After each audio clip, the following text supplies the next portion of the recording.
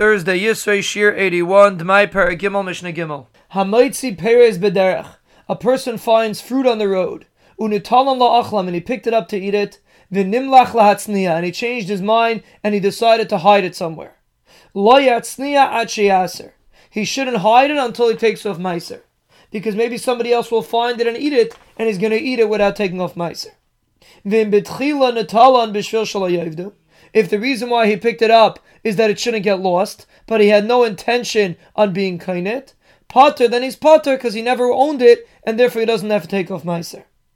Kol davar she'ein adam rashe l'machrei d'mai, anything that a person is not allowed to sell as d'mai, for example, a small measurement, like we discussed in the last parak, la yishlach lechaveri d'mai, you're not allowed to send it to your friend as a gift. Rabbi Yosi mate bevadai. Rabbi Yosi says you're allowed to send your friend a gift, something that's vadai, something that you for sure have to take off meiser from. It's not just d'mai.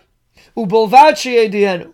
But you have to make sure to tell him that he has to take off meiser, because since it's vadai, and you're telling him, we can assume for sure that he's going to take off meiser before he eats it.